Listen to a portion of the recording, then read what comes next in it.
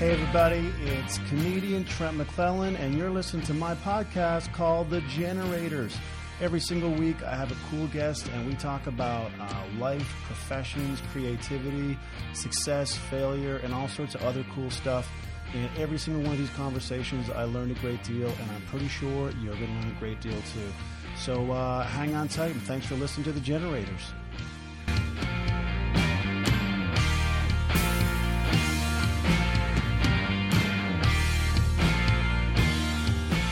Hey everybody, what's up? It's Trent McClellan with the TGP, the Generators Podcast. I know it's been a while since we've shared some time together, and I want to apologize. I mean, I've been busy. No, I haven't. I've not been busy at all. Well, I mean, I've been doing some things, but I had time. I could have done it. But I'm back, and it is exciting. I feel like the prodigal son coming back. He spent everything, and the dad is just like, come on in, you're welcome in this home. I'm hoping that's what you'll be. You'll be that father who is just welcoming me back with loving, open arms after all these years away, wasting my riches that I didn't even have. Anyway, good to be back. I hope you're doing well. I understand that it is a crazy, crazy time and that you're doing the best you can. And maybe take a moment to acknowledge that you are doing the best you can. And on some days, that's good. It's enough. You feel great about it. And on other days, it doesn't feel as good. That's normal. I think that's what every single person is going through. People are hitting the emotional wall at different times where like, wow, man, it all hits you at once and it's a little overwhelming. And again, that's normal in these different times. And then you'll have days that are really, really good. And I've had them too. So join the club. You're just like everybody else. And just understand and realize you're doing the best you can. So hats off to everybody out there, hanging in there, plugging away, one day at a time. I'll be honest with you, I had a rough time the first couple of weeks.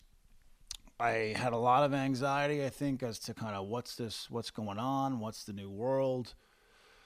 My career as a comedian doesn't exist. The profession doesn't exist at that time. There were no more shows. Tour was canceled. Everything was just on pause. And that's a pretty freaky moment for someone to realize that everything that you looked at as normal and always being there does not exist anymore, at least for the time being. So that was kind of weird. And then I got into a situation, where I thought I got to provide some structure to my day, and started exercising and just doing small, basic self-care type things. And it turned around, and now I'm kind of embracing what this, new life is like. And again, feeling that it's going to be temporary, that we will get back to what looks more like normal eventually. But this is where we're at. And I kind of had to learn to accept it, and then it got easier for me. So I hope if you haven't done that, providing some structure for your day, I think is something that can really help you if you don't have that already. Maybe doing some meditation, doing some basic exercise, just taking a good walk. I'm amazed at how just getting out and taking a good walk, getting fresh air, sunshine, whatever, just getting outside. It's amazing how that changes your mood. And just forcing yourself to do it even when you don't want to do it. I'm telling you, give it a try. It is magic.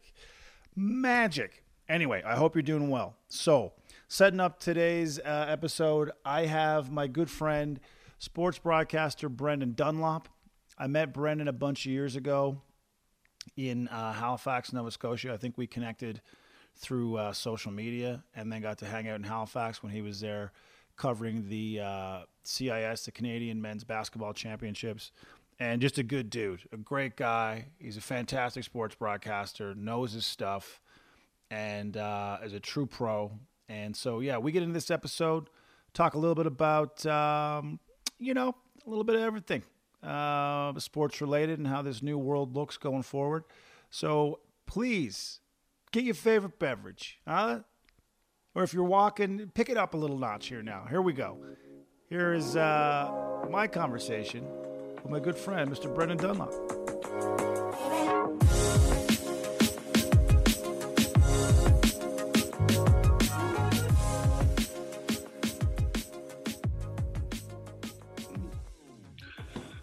All right. What's going on, Brendan Dunlop? What's going on, buddy? How are you doing? Hey man, I'm doing well. I'm coping. I'm growing the quarantine beard, so people don't think I'm just trying to be fashionable. I do want it to look like I've been in lockdown. Yeah. A forced lockdown. I don't want it to look like I've kept it manicured and kept. I've done very very little at all to the hair, just trimmed around the ears to tolerate it, and that's about it. You look like witness protection. You know what I mean? Like you have a checkered past, but you're a new man now. And you've moved to a new area, and you live in the suburbs. It's quiet life. You're not the old guy you used to be. That's what you look like.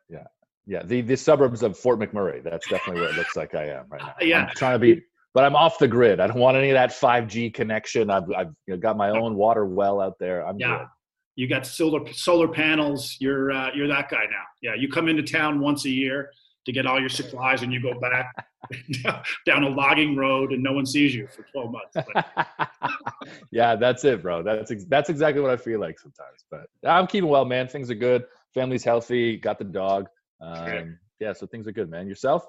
Yeah, good, man. I gotta be honest. Like the first couple of weeks was, I think for a lot of people too, it was just weird and a lot of anxiety and nervousness about what's going on. And then I realized I did a couple of things to kind of improve my situation. I stopped watching the news every single day and reading these horrible statistics. I'm like, okay, that's not going to help me. And I just tried to develop a bit of a routine, like walking the dog, running, exercising, just drinking more water, like small things to try and just get some structure back to my life. Because otherwise it was just, all right, just sit around here, I guess, and wait for someone to let me out of prison. Like I didn't, you know what I mean? I had no structure, and I realized I need that to some degree. I don't know if that makes sense or not, but. Yeah, no, it makes total sense. I think we all do to some degree. I mean, not having sports, this is the first time in my life where there's been no sports. Like, since I was 6 years old, even, there's off seasons in that, but there's still some sport to watch, to be distracted by during that off season. Even if it's soccer in some far off country, there's something to watch. And for the first time in my entire life, there was absolutely nothing. So first couple weeks, it just felt like, it's an off season, and strange because hockey hadn't finished and NBA hadn't finished, and you were bracing for the playoffs. You were bracing for the Raptors to defend their title. But then it just kind of felt like the off season. Now though, and I'm sick of all these replayed games. And now as we talk about the potential of it coming back, but it's just this constant speculation of it could be this, it could be that, it could be this, it could be that. And really there's no answer to it. So we're still in this waiting period as to when sports will actually come back and how. Yeah, it's crazy. Well, I guess Bundesliga, right, starts this coming weekend, and apparently some of the rules are just like no spitting. So I'm like, okay, that's fine, but we both played soccer, and it's like you get that situation in your mouth, and you're like, it's just a reflex to spit. But I'm like, okay, that's for soccer players. How are Major League Baseball players going to deal with not spitting if that's an actual rule? Like, that's one of the skills of a baseball player. It's like running, throwing, hitting, catching, and spitting. Like that's what you learn at a baseball camp as a kid, is how to spit. So how is that going to work? It's like hockey trying to come back and be like, look, we're going to play all in your home arenas, no neutral venues. You'll all know the space. You'll be familiar with everything, but you're not playing with skates. Right. What? We're playing on ice without skates now? How's that going to happen? So, without spitting for soccer, it is pretty crucial. Step overs, keepy uppies, and spitting. If you're good at that when you're 7, you got a chance to be a pro. You got a shot, man. There's an agent knocking on your door for sure at 7 years old. Like, all right, the kid's got something. I like his spit game. And then, people will ask legitimate questions. So you go back to your first competitive match, all this stuff's been going on, the anxiety of the whole COVID thing. And now there's a corner kick. How close are you getting in someone's grill on a corner to mark that person? Are you getting touch tight like you normally would? Is that still in the back of your mind, or can you just flick that switch and go, no, I'm back to competing and I'm not thinking about that stuff anymore? Meanwhile, you still have to think about the new rules of not spitting. Do you know what I mean? Like, it's almost, how do you mesh the two worlds? It'll be really interesting to see how they enforce that and how strict they are on that. I think visually from an optics perspective, they want it to look safe. So you're going to see all the coaching staff with masks. You're going to see probably the officials and the linesmen potentially with masks as well. And everyone look like they're being safer. I think it'll be hard. It's more of a suggestion. Look, guys, just try to stop spitting, and definitely don't spit when this camera's on. This is where the camera is. This is where that camera is. This is where that camera is. For the rest of it, we'll just be wide zoom to capture the atmosphere of this empty cauldron that you're in, to not try and book everybody. I mean, imagine the red cards. Like if you're given red cards for spitting, yeah. Finish the match with a 3 versus 2 out there. Yeah, it's like okay, who did he spit at? Oh, he spit at no one. He just spit in general, and we can't have that in our game. Maybe there'll be every 15 minutes there'll be a spit break. There'll just be the referee will blow a whistle, everyone gets a bucket, and you can spit, and then it's like, all right, let's go, and it's we move it on. So I don't know. Match day 2, that'll be the new thing. Like when they introduced during the World Cup when it was too hot in Russia or it was Brazil, I guess, the water breaks after 30 minutes, these scheduled water breaks, 30 minutes or before, that'll be it. Like, oh, let's schedule water break. No, it's too hot here in Mönchengladbach. Scheduled water break, and everybody goes into the tunnel so they can spit in this bucket. Yeah, I was on a breakaway. Oh, well, that's it. We got to time to spit. Everybody, let's go. Spit take. The lineup to get to the bucket would be like at the bar, when it's like 1:45 at the bar, and the lineup to use the one toilet. That's what it would be like. Yeah, exactly. Except you can't get the guy ahead of you to spit for you. That's the only difference. Like, dude, just a quick one. Just get me one. No, come on. So the other rule that I thought I heard is that you can't give instruction with someone within so many meters of you, kind of thing. That whether it's man on, turn, whatever. But I'm like, how are you going to do that? Like, that is a reflex ingrained in your head. Push out, keeper, whatever the call is going to be. How is someone now going to look around first and go, how close are people to me before I can give that instruction to you as my as my center midfielder or whatever? Like, how? Yeah, that's a tricky one. I mean, I think, again, optically, the league has to look like it's taking all of the players' safety first as a priority before just money and getting the sports back. So, I mean, that sounds good on paper, but that's very difficult to execute in real life. I'm sure they've been practicing it in training, and the intensity in training is probably, at least the last few days, is probably matched, not mid-season, but regular season intensity as far as the training is concerned. But replicating that at a match in an empty stadium, again, thinking of these rules in the back of your mind, I feel for these players, man. I wouldn't want to be in their position. I know a lot of them are upset to be away from their families, and that's what's holding up, the return of North American sports. Major League Baseball players seem to surprisingly be the most vocal about that. Like, look, we love the game of baseball, and we understand that we're handsomely paid and very well rewarded. But do I really want to be away from my family for longer than maybe I already have been? 5-6 weeks in Arizona in some hotel, and 5-6 weeks maybe you don't even have a plan. You don't even know if it's going to be 3 months. So I can see a lot of the resistance to it, man. And really, what happens in the Bundesliga is going to set the tone for the rest of sports, which is crazy, because for the most part, the Bundesliga isn't even on the radar in the sports world, and now it's going to be it's going to set the bar. Yeah, exactly. Yeah. The cool thing about it is, and I'm kind of excited to see Alphonso Davies. And it's funny, I was out for a walk last night. And I was thinking about, the Bundesliga and Davies. And I thought, like, we've never, ever had a Canadian international who's had that much hype, and especially at that young of age. And I should say that in the, a male player. Obviously, Christine Sinclair's had all of her accolades, and she's a superstar on any planet. But to have a young Canadian player that people are genuinely this excited about, and players and people think that this guy could play with any club in the world and still fit in and still blend in. I'm like, that has not happened in all my years of watching soccer and watching the national team, and the heartbreak that's gone along with that. To see a guy get those accolades, to me, is amazing. Like, what are your thoughts on Davies? Have you had a chance to watch him play live yourself? Yeah, I saw Davies play those 2 matches against the United States in the Nations League. So I was in Toronto for that when Canada stunned the Americans, and then I went to Orlando when the Americans woke up and realized how strong they were, and really pummeled Canada down Orlando, which was unfortunate because the program, I thought, had made a lot of strides, and the program itself has made tremendous strides. Davies being a huge part of that. One thing that I noticed someone had pointed out, but you could tell immediately, was the intensity of the training sessions, because you have a player of that high quality who has now had a year and change in one of the most intense top level environments, that raises the intensity level and the skill level of everybody around them. So think about just having one player training in that elite environment, come to the national program where you've got players from everywhere, and players certainly at different levels. He's up here. It's going to raise the level of everybody. And that's so impressive. And that's what's been great to have a player like this that, Canada's had some phenomenal players, produced phenomenal players in the past. Paul Stalteri played in the German Bundesliga for years. He was a champion with Werder Bremen. Dwayne De Rosario, still, at least until Alphonso Davies usurps him, the best Canadian player in my mind ever produced.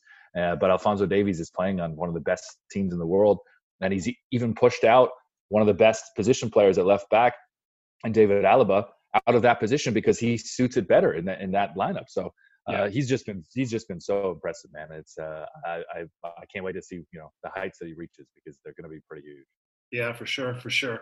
I think the great thing too about Alphonso Davies is that he is the modern player in terms of that speed that players now. The game is so quick, transition is so quick, and he's got wheels. The kid can out and out just out sprint people. And when you have that ability and you put him in a wing position, like in that left fullback position, I mean, it's just a channel to up and down go. And if you've got a motor, which he has, it's a green light. You have the green light all night to just get involved in the attack, and you are now going at people like Danny Alves, like those kind of players where just when you have that, now the other team is thinking like, oh, I can't be on the attack now because I got to watch this guy all night who's just going to be overlapping. And he's just the modern player to me.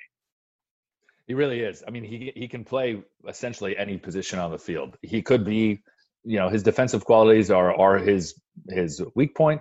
And he's still strong enough to be a defender in the German Bundesliga. So he really can play, anywhere except goalkeeper out there, and that's what makes him so lethal. We may see him there yet. Yeah, we may. Hey, if everybody keeps spitting, I mean, like goalkeepers spit the most. They're always yelling at everybody.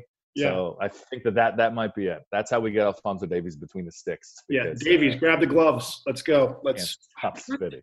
I was having a blinder on the left wing. No, let's go. Put the gloves on. If you asked me, would his goalkeeper game be as good as his TikTok game? I feel like that's the measurement. Like anything else you make him do, does it match his TikTok game? Which is pretty darn good, man. I don't know if you've gone down that TikTok hole, but Alphonso Davies has made himself a TikTok superstar. Yeah. I saw an early video that he did. I think he was doing a lip sync or something of some song, and I was like, this kid's like he's got game. Like he's literally like a legit, because you forget like, oh right, he's a kid.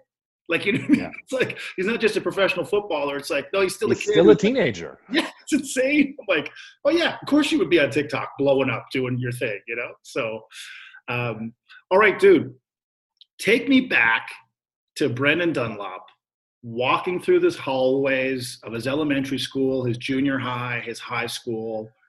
Who was this kid? This kid had a beard of the same length as mine. Born with a beard. Fair enough. Yeah. Well, grade 1. That's when I started to grow facial hair. Walking through the hallways of my elementary school in Windsor, Ontario, where I grew up, buddy, I was obsessed with sports. It was, watching The Last Dance now has, brought me back to thinking about those early years. And Michael Jordan was my first sports icon. Michael Jordan was the reason that I loved sports and became obsessed with sports. And I watched every, highlight show, the sports desk back then available, because you didn't have all the games on. I watched every playoff game because it was nationally available. I had all the books, I had all the T-shirts and that. I vividly remember the Barcelona Olympics as, Michael Jordan bringing basketball to the world stage and being young, maybe too young to recognize how important that was, but realizing, well, all of a sudden, me and basketball fans didn't seem to be the only people who loved this guy or knew this guy. He was a global superstar. So, yeah, I've always been obsessed with sports, man. I think I recognized at a very early age I wasn't very good at it. I played soccer and I played baseball as a kid, and realized, I don't think I'm going to play that travel rep team this summer. But I really like sports, so I just spent all summer watching that on TV. And that strike, the baseball strike in '94, I remember every day going back to the channel it was the channel before the score, and it was just scores. It was just like these graphic boards and the scoreboard that would turn over and over and over. And I would watch that forever, because every time it would come back with some new stat.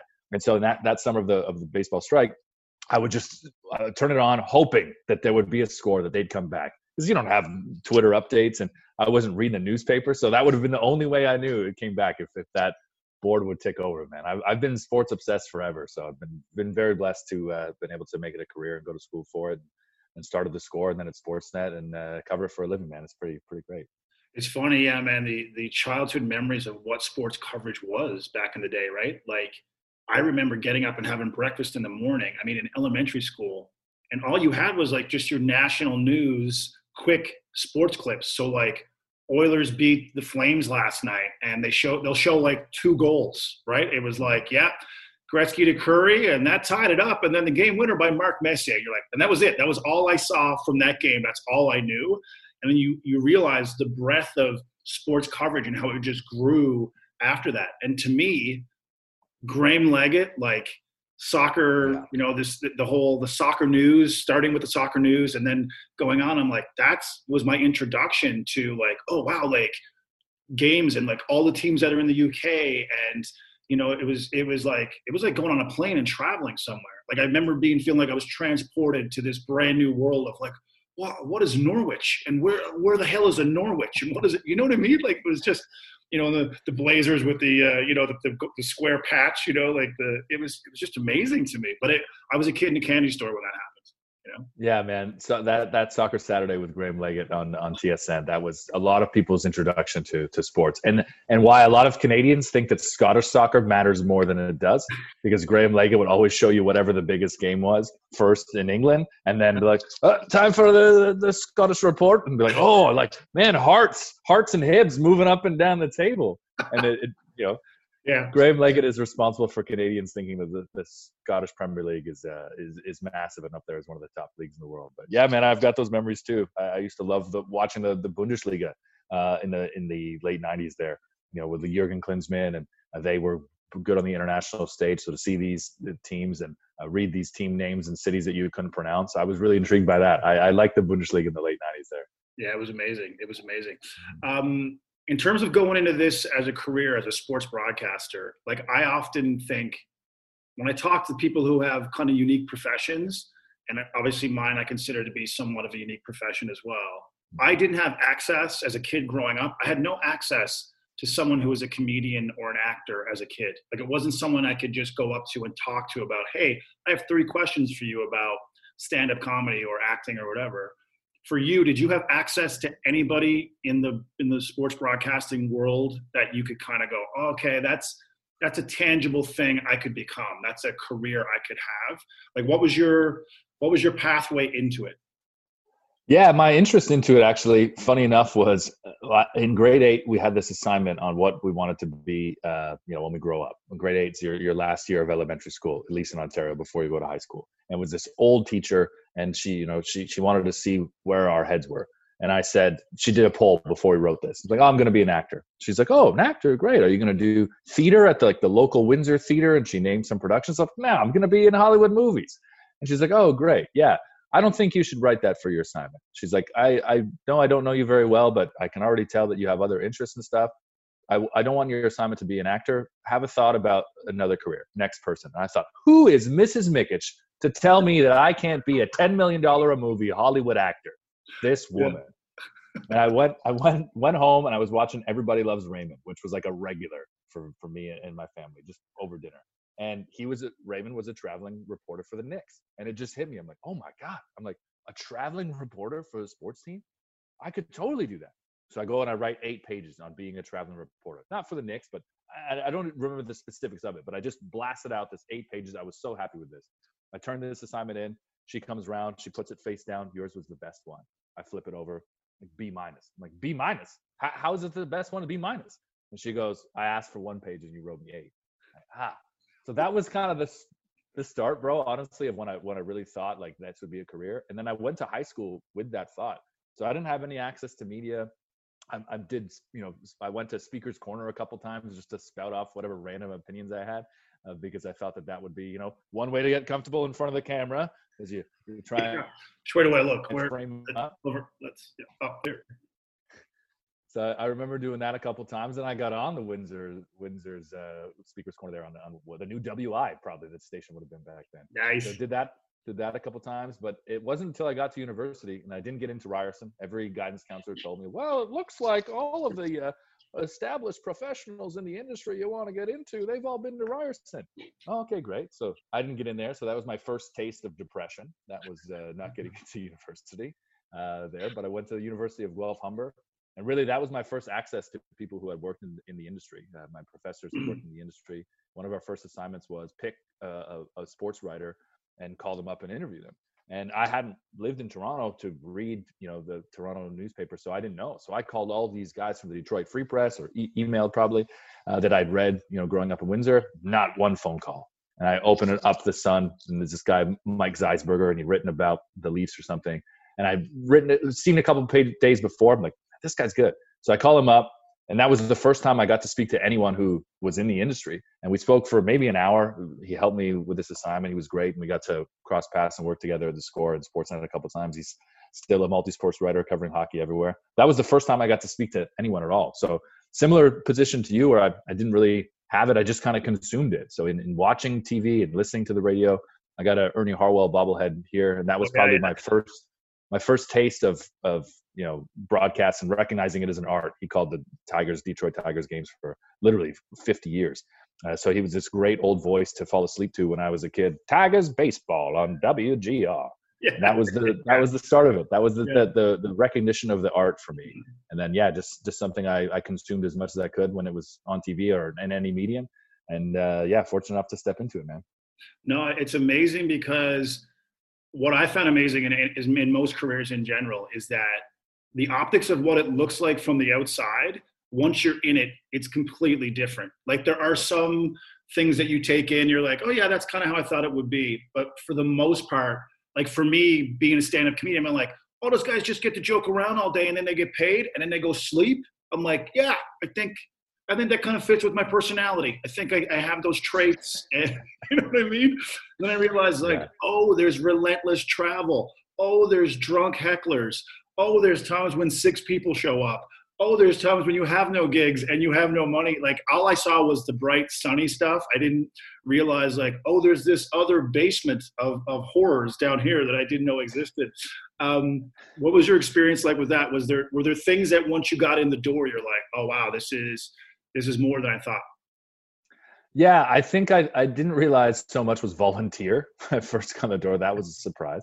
You hear the term when you're applying for university, internships and placements. You're like, oh yeah, internships. But if you speak to anyone who was studying in any other field, like, I don't know, finance or poli-sci, all of their internships were paid. And so you realize that's not how it works in media. Like, oh, okay, well, I'm going to, pay my dues and prove my worth, and then I'll be rewarded. And then you are with like a 28.5 or whatever, entry level salary. They dish out if you're lucky to get a full time with benefits. Yeah. So I worked 3.5 part-time jobs at the Score. They were all at the Score for about 3.5 years before I got full time. And then my first take home pay, I realized, oh God, they did this to save money. Damn. I didn't realize I was going to be taking home less money by being full time. So that was one thing that I wasn't prepared for. But someone told me at some point that it looks glamorous. These guys you watch on TV have great suits. They travel all around, and Chris Berman makes $5 million a year. But that is not the case for most people in media. So don't go into it for the money. So I think I was wise enough to not go into it for that and expecting all the riches right away. But paying the dues was hard, and grinding until 4 or 5 in the morning, cutting 2-minute radio features that might get played a handful of times because your program director really didn't care much about soccer or Formula One. Yeah. That was a bit of a learning process. Not all sports matter. That was another thing that I didn't realize going in. Not all sports matter. It's, right. The rights play such a big factor. Rights and ratings, dominate far more, I think, than the consumer realizes. And understanding the business side of it was something that you wouldn't have a clue about until you're actually in it. And you kind of see over the years, and it's changed so much, even just in the 15 years that I've been in the media. How much rights cost and how much the ratings kind of dictate the movement and the plan and the protocol of the stations and that. So that the business side of it is definitely something you wouldn't have a clue about until you're in it. Yeah. Is that why I turn on the television and I end up watching dog shows sometimes. Is that why there's a dog show? I'm watching a poodle jump over a small fence. I'm like, I can't bet on that.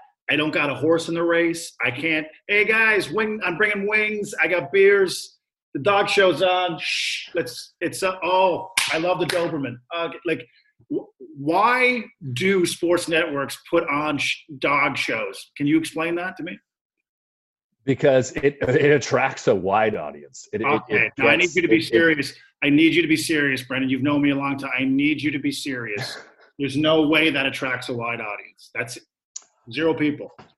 It really does attract a wider audience. So for example, there are a lot of people who have sports networks on their cable packages that would never watch them. The channel's included in their cable package because they pay the total bill because they want to watch something else. But they would never watch that. So you can get that person who would have no interest in sports but loves dogs all of a sudden watching your sports channel, and you'd be surprised at how that multiplies across this vast wide country. So while the numbers in Toronto and in Vancouver for the dog show are probably pretty low, all of Manitoba is watching, and all of northern and southwestern Ontario is in on this, and French Canada, who ignores the sports networks unless the Canadians are playing, they're all over the dog show. So honestly, and the question I get asked the most is probably, why is curling on all the time? And curling is actually the 3rd biggest draw for the sports networks. Wow. Collectively, if you were to look at it over the course of a year, unfair to the Raptors in playing 82 games, but if you find some ratio to make it even, curling would still be 3rd. And super high on that list, probably number 2 is wrestling. WWE wrestling is massive across the country. Their swing, but the lowest ratings probably 300,000-400,000, and they might peak at 800 or 1 million. That's better than the Raptors. That's better than the Blue Jays over the course of a season. So those sports that we think aren't as big or aren't as attractive as a TV property are huge. When they do come on, people flock to it. Yeah, curling I kind of get. Like, I don't watch a lot of curling myself, but I do appreciate that a lot of Canadians get behind it. I find it more of it's more of a community sport. Like, people quite often, like, oh, they know Frank, who is the skip of the Manitoba team. Do you know what I mean? Like, they have it's the 6 degrees of Kevin Bacon kind of thing, where it's like, oh yeah, I used to work with Jim down at the plant. Like, it's more, so they're coming from our local communities, and you have access to them, and maybe you curl next to them on, Tuesday nights back in Flin Flon, Manitoba, or whatever it is. So I kind of get that to a certain degree. Yeah. At dog shows, if I'm like, oh, I need to watch something competitive, and I turn on, there's like a guy in a suit walking a labradoodle, I'm like, I can't be here. I can't be in this world. And it's always like a big deal, and it goes viral when the dog like takes a crap in the middle of this event. It's like, what are you expecting? It is there's green turf everywhere. Yes. You've been working this non-working dog in order to put on this show. Of course that's going to happen. Exactly. And no other sport is that the highlight. In no other sport are you like, I hope that happens. I hope if that guy's about to get a cross in, he does that instead. I hope that was, no one expected that. 0 people expected that would happen. But yeah, I think that would change the highlight shows, bro. That would change the highlight shows completely. If instead of that breakaway goal, it's like, oh, the breakaway crap. Like, oh, this is when he quit on the play. This is where he disputed his contract and the renegotiating of his contract in that very moment. That's where his last days as a Toronto Raptor. Instead of the breakaway dunk we had. But it's funny you brought up The Last Dance earlier because, dude, I've been like Mondays. I cannot wait for the new episodes. Like, I'm glued to it. And I watched an interview with the director, and he brought up a really good point. He said that because it's Jordan for one thing, but also this footage that no one had seen before. The reason why this is amazing is because we never got to see that from that era of player. Now like you said, you know what LeBron James' house looks like, and you know what kind of car he drives because it's Instagram and social media. Back then, there was none of that. So for some reason, because of that, the novelty of seeing Dennis Rodman doing, lat pull downs, it's like we just never would have seen that. So now it's almost like, oh my God, that's how they did it. Like, it's a peek behind the curtain as to why these guys were great. That's the the main thing. And the second thing I realized is just how ruthless Jordan was. Like, I mean, from to his teammates to the opposition, like just how driven that guy was. Like, no prisoners. I don't care. All I care about is winning, and I will pull all of you there. Like, that's the two things that I just realized, like, yeah, that's why it's an amazing doc. It's an incredible doc for a lot of reasons. And yeah, those are probably two of the biggest highlights. I think a lot of people were so at that time, because there wasn't the access, and yeah, you didn't really get to know Jordan, the person, beyond what you were presented by the mass media and certainly commercial media. And I think that was, he admits in some of the later episodes, like that's something that he really struggled with, this idea of, I got to be perfect because, be like Mike is in the Gatorade ad. Like, I like gambling. So what? It's not a problem to me. Why is it a problem for you? And then you saw he went away for those years to play baseball and came back even more focused on championships. And I think that's what they're beginning to highlight as we now get to the end of this series in The Last Dance, is that he just became this relentless, winning focused person that no longer cared about, being a good person, to at least in a lot of people's eyes. He was so focused on winning that if I had to hurt your feelings to win, well, I'm going to choose winning every single time. Yeah. And that rubs a lot of people the wrong way. That's not something that we saw from athletes as in depth. Whereas someone like Kobe, who very much had that Mike quality, you saw that. And in Kobe's later years as a player, it seemed like the tide had turned on people loving him as a player because his skills had diminished and he was holding the team hostage because he still wanted to be the guy. But he had that in his DNA, is that focus and determination that he totally got from Mike, where he just wanted to win. And so, yeah, I can understand practice as being pretty difficult to play with Mike. But at the end of June, if you've got another ring on your finger, in his eyes, at least that's what matters more, right?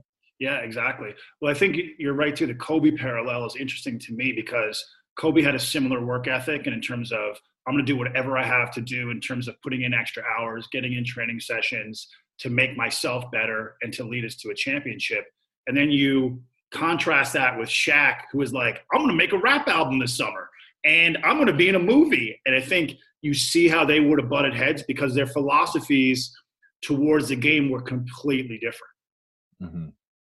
Yeah, I think Kobe learned, at an very early age, why Mike was the best, and that work ethic, that just killer assassin focus and determination was it at all levels of basketball.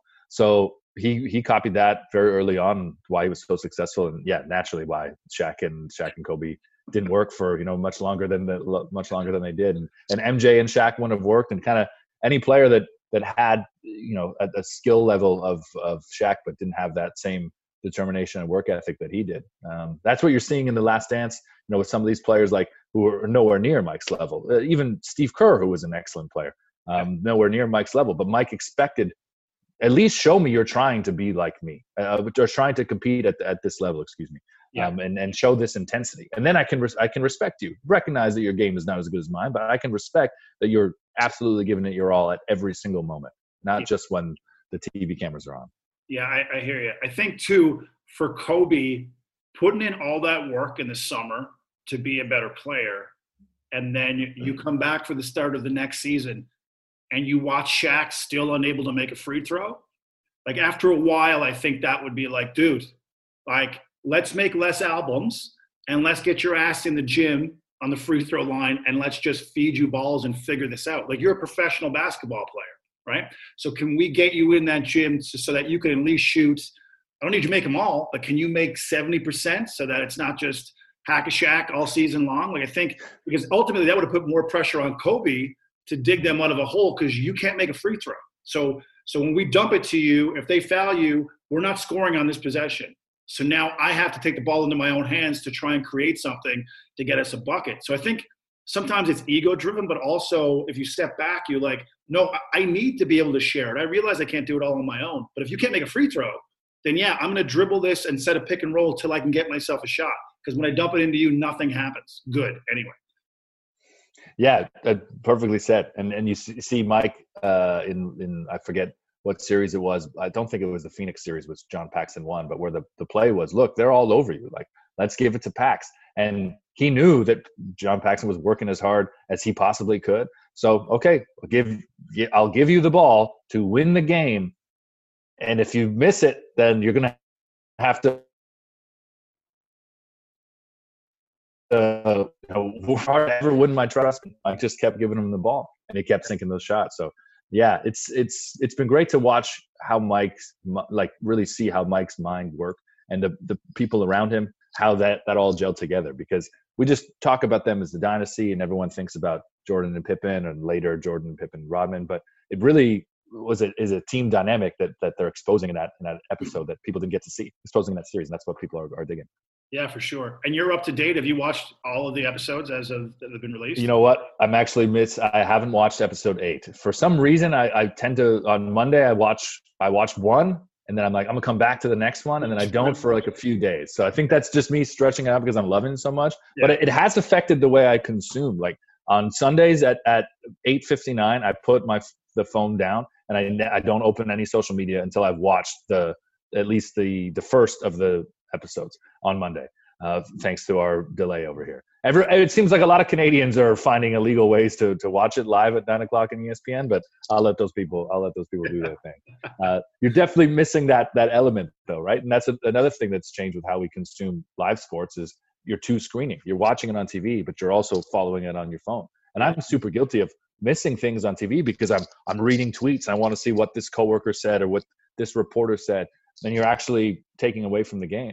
I think a lot of people are really enjoying having that, watching it live and being able in commercial breaks to treat it like a game again and join that live conversation. So I am missing out on that a little bit, but the content is so great, it's worth waiting for. No, I can deal without any of that. Yeah, for sure. The new appreciation I had too was for Phil Jackson as well, because I realized that collection of players is not an easy collection of players to get all on the same page, but his ability to do that, to make everyone kind of dial in. And when you let Dennis Rodman just take 48 hours to just go be Dennis, I'm like, can you imagine right now? Like, can you imagine, I don't know, Javinko when he's with TFC and they're doing the huddle and Greg Vandy's like, yeah, no, we just let him go to Ibiza for 48 hours.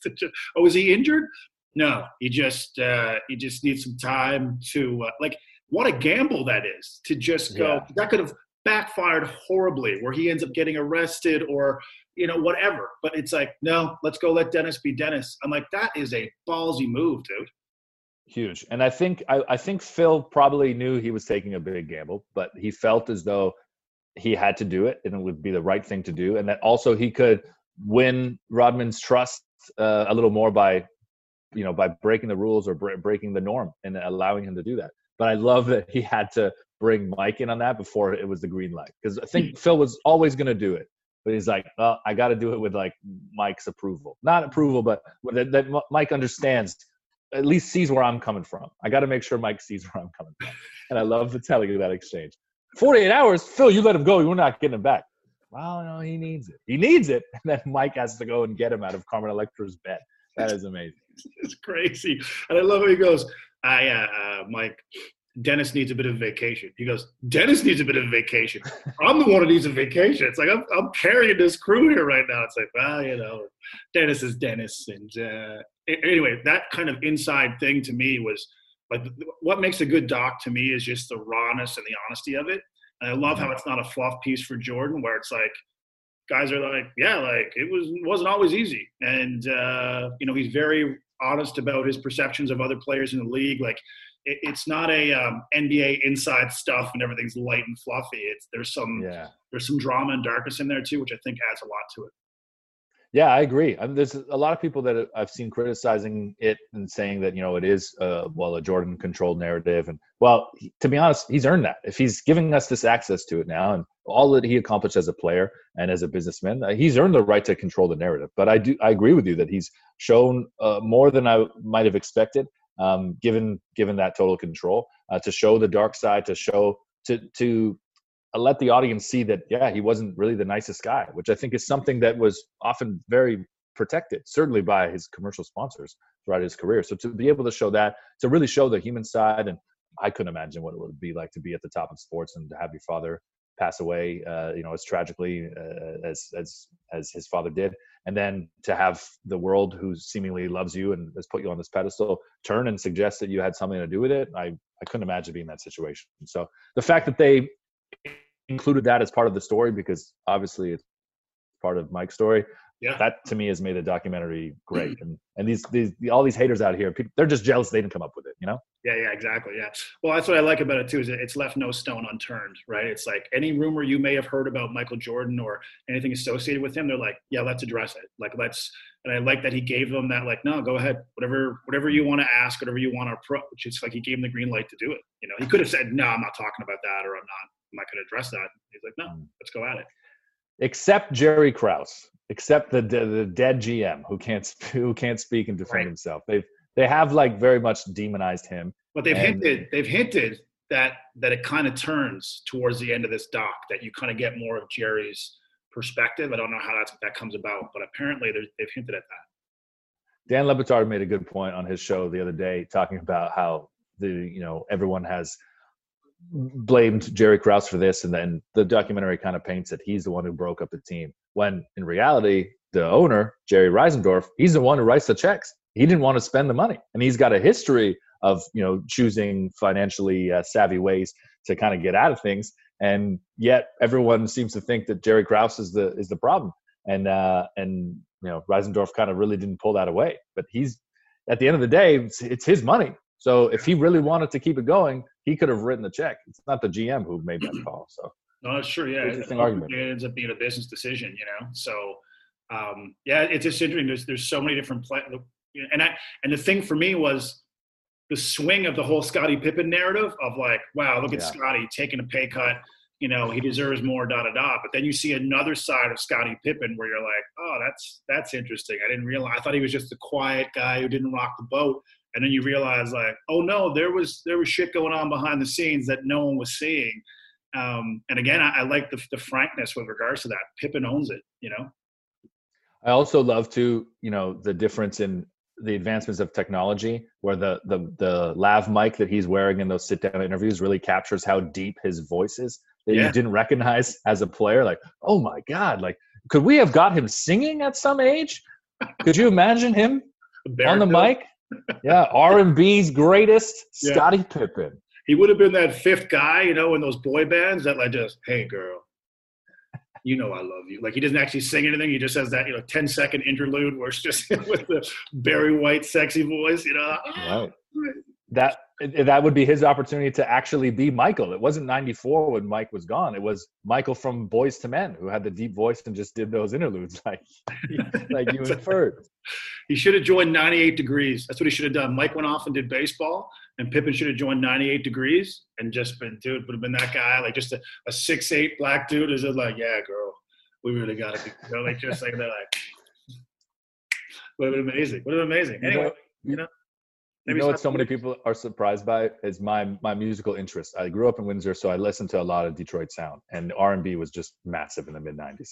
And I absolutely loved Boys to Men. Like, they were my favorite. That was my introduction to like new music. That was the music I listened to that I heard. It wasn't my dad playing the Beatles. It wasn't some introduction from somebody else. I heard that and I was like, I love this stuff. I may not understand what they're saying because I'm 7 years old. I don't know what adults would have thought. Be like, hey. Your son loves Boys to Men? Yeah, he does. Yeah, does he know what they're singing about? I don't think so. But I loved R&B. He just knows he's a boy, and eventually he'd like to be a man. I mean, it's exactly what it relates to. It is what it is. Exactly. Oh, just that kid walking around Windsor, 7 years old, having sex. Yeah, that's me. Loving R&B. I'll make love to you like you. You're like, what the? Can you turn that down? Trying to have dinner here. Dude, I'll tell you, to switch here a little bit, but 2 years I went to the Final Four in the U.S., and two of the greatest like kind of weeks of my life, just because you're totally immersed in NCAA college ball. I mean, you and I have done obviously the CIS weekend and stuff together and hung out, and it's a great time. And it's like the U.S. version is just steroids, man. It's just like everything is bigger. So the year that Kentucky was undefeated, do you remember that year? It was 2014 where they were undefeated. They play Wisconsin. in the Final Four. Yeah. I'm a Kentucky fan. I'm in the stadium. I'm like, I'm getting to watch Kentucky live. Man, I'm about to watch them go undefeated, the first team since '76, and they lose to Wisconsin. And dude, I'm just sitting there, just confetti's falling and stuff. People are losing their mind, and I am like in shock. Like, I can't move. I don't know what to say. And we have tickets for the Monday night as well, the championship game. And we decide, like, yeah, we got to go. I mean, we're here. I'm in Indianapolis. Like, I'm not going to not go. And so we get to the game, and next to us are some Wisconsin fans, and they're all in red. It's Wisconsin versus Duke. And Duke, of course, wins the championship. And I look to my left, and this older Wisconsin fan, this guy must have been 70 years old. He's just crying, like tears streaming. He turns to me and says, I'm really sorry that your Kentucky team got knocked out, because I still have my Kentucky stuff on. And he goes, the good news is your team is going to get back there in your lifetime, and I'm never going to see this again. And I went, oh, it's just different down here. Like, this is unlike anything we would even relate to. Like, that's the level of passion and almost like religion for these guys, because that Wisconsin team too was all homegrown talent for the most part, mostly Wisconsin kids. Dude, have you ever been to a Final Four? Have you ever got to one? Never to a Final Four. No, I've seen. I'm a big Michigan State fan. Actually, this is what I'm drinking out of. I'm a big Michigan State guy. So I went to Lansing last season, 2018, 2019, for the first time to go to Lansing. I've been to Syracuse to see a football game, so I've seen the campus there, the Carrier Dome. But no, I've not gone to Buffalo. They do a lot of the tournament earlier than the Final Four setup in Buffalo, and for whatever reason, I've never made the trip. But I'm a huge fan of it. I mean, March is one of the most unproductive months of the year for me, because I'm just so enamored, and I'm a fan. I'm a fan again, and I'm just watching basketball constantly all day. So no, I love it too, man. That's very cool that you had that experience and to have that moment with that guy as well. I know that as a good person, from a human perspective, you definitely understood that, and that's really struck a chord with you, man. Oh man, it was just unbelievable. And just the whole, of course, the whole weekend, of course, is just events and parties. And this bar is owned by Kentucky, for example, and Wisconsin's got this bar. And, if you go to the right city where everything is kind of close to the stadium, if it's one of those downtown deals, where a lot of times now they put these big domes out in the middle of a field, outside of city. You're like, your cabinet from the hotel, you're like, are we going to another state? Like, where are we heading? It's like, oh no, the dome's out at the, some industrial park in the middle of nowhere, Yeah. 47-minute cab ride. Yeah. I'm not about that. And then you have 76,000 people trying to get a cab afterwards to get back into the city. So the one in Indianapolis is right downtown. And it was just, Lucas Oil Stadium, I guess is where it was. 76,000 people watching Wisconsin versus Duke. And the other thing I realized, and it's kind of how I feel about the World Juniors now, hockey, you realize these are kids. When you're live watching it, you're like, well, that kid's got acne. That's right. He's 17 years old. He just happens to be 7 feet and 250 pounds. Like, and we're all screaming and yelling our heads off. And then I realized, like, oh, these are kids. Like, it hit me. If that makes any sense. Mm-hmm. Yeah, totally. And it's easy to forget, right? Because it gets the attention of pro sports, and there's as much money as there are in pro sports. And that is another argument for another day, that it sucks that the players aren't getting a cut of that. That's one thing I really hope changes post-COVID, whenever comes back, that we look at these things that existed as institutional operations for a long time, but just really don't make sense anymore, and we should change them. I really hope that there'll be a shift in that, and developing some type of payment. You don't even have to call it profit sharing. Just do some type of stipend like you do in junior hockey for these players. If they're playing for these programs that are earning tens of millions, billions of dollars in some scenarios, these sports programs that are keeping these educational institutions in operation, then you've got to share a cut of that with the players. So I do hope that at the end of all this, that they'll find some type of situation. It's not just the star players that get to benefit because they've got 1 million Instagram followers. It should be across the board. Yeah, I agree. I remember Mitch Albom's book years ago about the Fab Five. I don't know if you read that book. Mm-hmm. It was amazing when he talks about Weber in the cafeteria, and he can't pay for all the lunch that he has. So he has to put a sandwich back because he doesn't have enough money to pay for. And meanwhile, his jerseys in the bookstores sell them for like $95 or $100. And Mitch Albom's like, that's when I knew he wouldn't be back for the next year. Because he's like, what? So you're profiting off my back, but I can't buy lunch? Like, it just doesn't add up. And meanwhile, these coaches are getting $5, $6, $7 mil a year. right? We're amateur sports, amateur athletics. It can't be. It's like, but that guy's a millionaire and he's got a shoe deal just as the coach, and I'm the one putting in the work and lifting the weights and hitting the shots, and I can't take a sandwich. Yeah, doesn't make sense. All under the guys that they get to walk away with a world-class education and Right, a degree in pool cleaning, or a lot of these guys end up in programs. It's like, well, what did you study when you played 3 years at Wake Forest? Swahili. Really, Jeffrey? You studied Swahili? Yeah, the whole program. We were all in that Swahili program. Oh, okay. Yeah, exactly. It's I think you're right. It's got to be completely torn down and built back up. And I think there's a way to do it so that it's not insane and these guys aren't driving around in Range Rovers, but you can do something to help these people. And that's why kids are bolting early to the NBA. It's like a lot of them come from nothing, and it's like, I can't risk blowing a knee out. I mean, I got to be one and done. Or if I can, I'll skip college altogether and come right out of high school. You're seeing more and more kids do that. Yeah, definitely. The going the pro route overseas, if they've got the pedigree, and this is the thing too, if they've got the star power, like obviously the Ball family is a very unique scenario. But LaMelo Ball was, never needed the NCAA. He was always going to be in a position to go overseas, and as long as he delivered and performed, he would, stay at that level. He's going to be a top 10 pick in the NBA draft whenever that does happen. So you're going to see, I think, a lot of guys looking at that route. And I like that the G League is offering some of these top recruits that want to enter the G League, and at $125,000. The reality is that they're getting more than that under the table to be a part of the NCAA system. So if they're superstars anyway, so there's got to be a better balance and a better way to work it out. Hopefully that's one of the things we figure out, man. I agree. So, dude, what is the thing you're looking forward to most once this world goes back to some level of normalcy? Is it sports related in any way? What is that thing that you're like, oh man, the second we're allowed to do what we do, this is what I'm doing? What is it? I said to the wife the other day, actually, it is sports related, but not in going to a game, not even traveling overseas. I'm going to miss going to living in Toronto, where it's still winter right now. I'm definitely going to miss being able to travel and go to a beach. But I'm really excited to go to a sports bar and watch a game that I'm not hugely invested in. If Portugal's in the final, if it's a massive game for one of my teams, I can't watch it in an environment in a busy crowd. But I do like watching other teams, and going to the Man City bar in Toronto is excellent. So that was the first one I thought of. I'm not a Man City fan. I love Aston Villa, but I love being with those guys in that environment.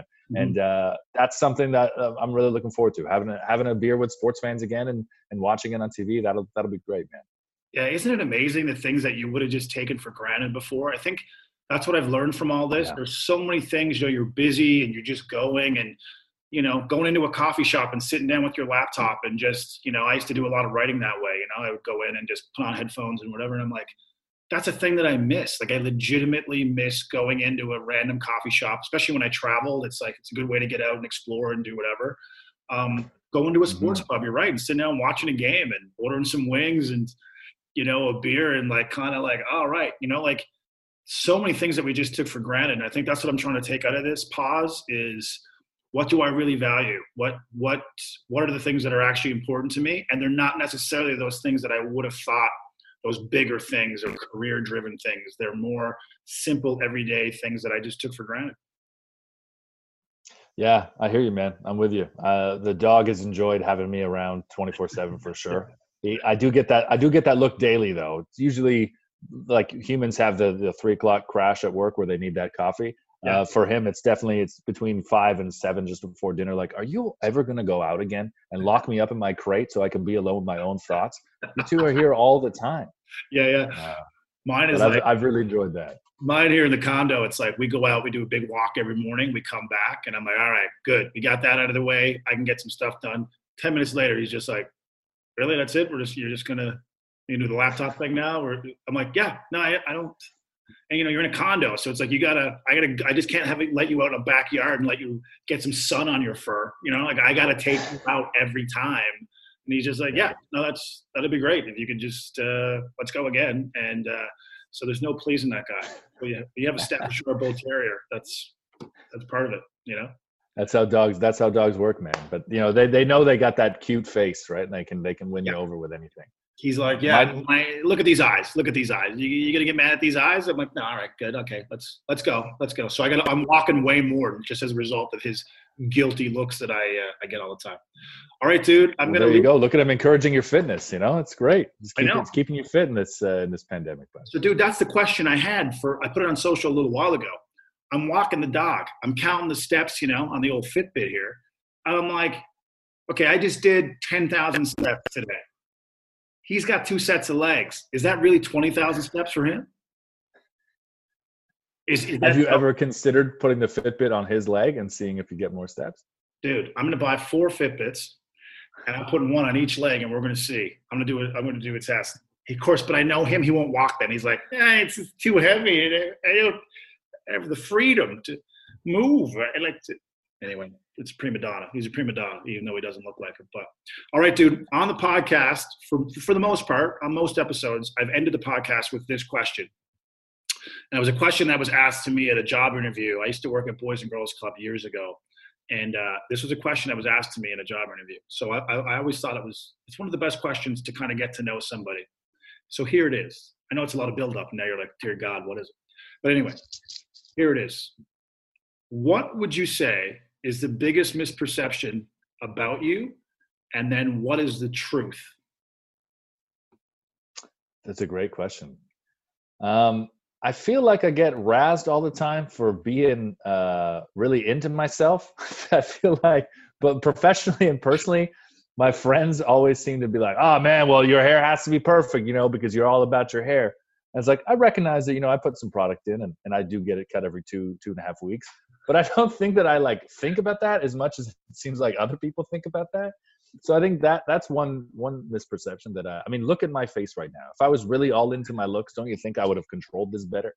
Don't you think I would have a better handle of all this? Yeah. So I think that's one misconception about me. And what the truth is I think, I don't care as much as people seem to say.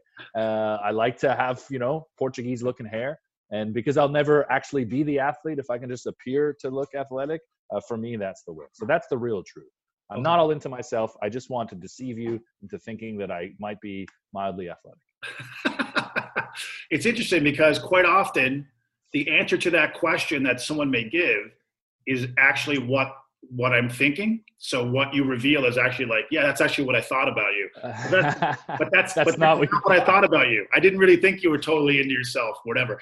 I think if I would have just seen you on television, perhaps I would have been like, that guy likes to look at himself in the mirror and he doesn't have a windshield in his car. It's just one big mirror. And he just looks at he's driving.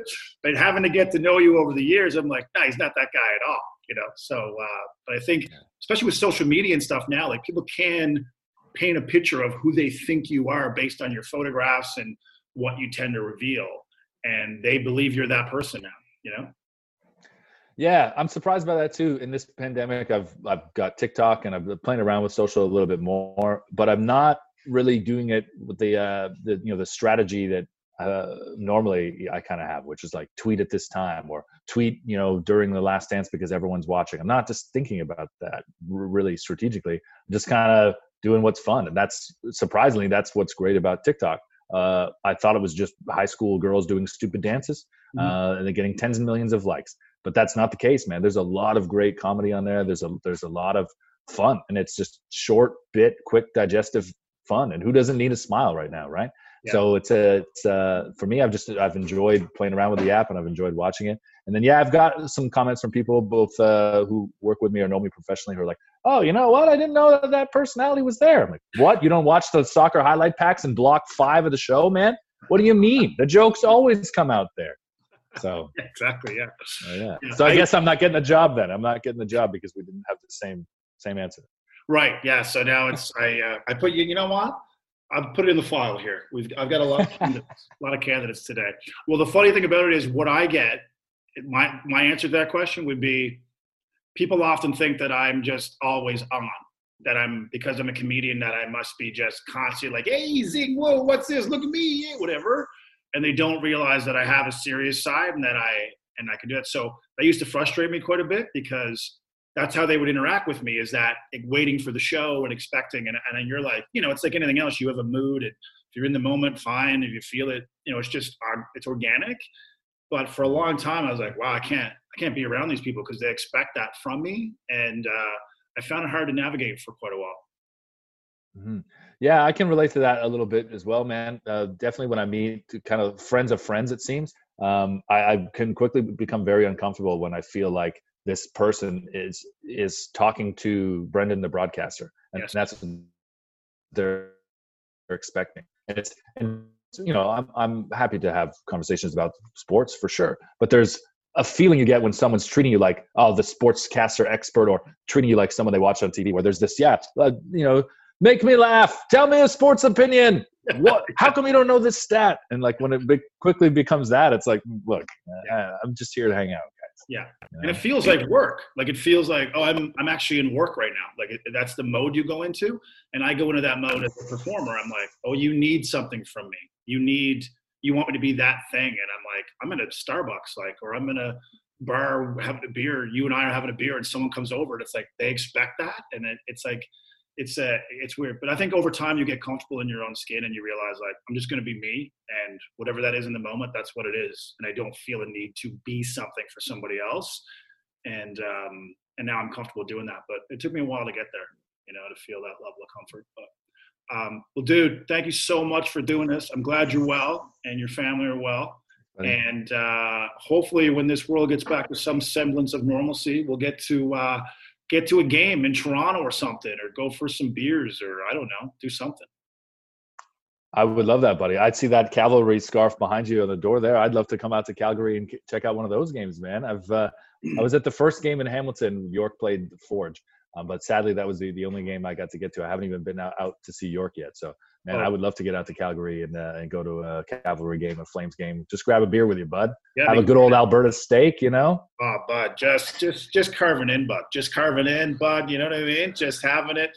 Dude, in the game day, in fairness, the game day experience at Calgary is amazing. At Spruce Meadows, the way they have the ground set up, it's just kiosks, bands playing. You get there a couple hours early, lots of food going, beers. It's amazing game day experience. They put a lot of work into it, and I think it'll just get better every single season. So I'm kind of brokenhearted that, I haven't been able to, because the weather's been getting nice here now. So I'm like, oh man, I could be Saturdays at Spruce Meadows. It's got the jersey, the scarf, let's go. So yeah, you'll definitely have to get out when this gets back up and running. Will do, buddy. Definitely. Thanks for having me, man. This was fun. I enjoy laughing with you, and always good to catch up, bro. For sure, man. Take care of yourself, and we'll talk again soon. There it is. Great sit down with Brendan. I hope you guys enjoyed that one. As I said, just a great dude. Always great to catch up with him in any capacity, and it was great to finally have him on the podcast. And I'm telling you, if you guys have not watched The Last Dance, the Michael Jordan doc on Netflix, it is one of the best things I've seen made. I love documentaries, and I got to say they hit the ball out of the park with this one. It is just so well done. It is all the inside stuff you want to know. It is all the questions and the rumors answered. It's so well done. So check out The Last Dance on Netflix if you can. And if you're a sports fan and you remember that era at all, it is something that you will really, really enjoy. Anyway, hope you guys are well. Thanks again so much for the support. I really, truly appreciate it. Take care of yourself. Do the little things to take care of you, and be kind to everybody else out there. And try and laugh every single day. Find something to laugh at, okay? Try and do that. Thanks again for all the support. I appreciate it. You guys take care. I'll see you again next week. Bye-bye.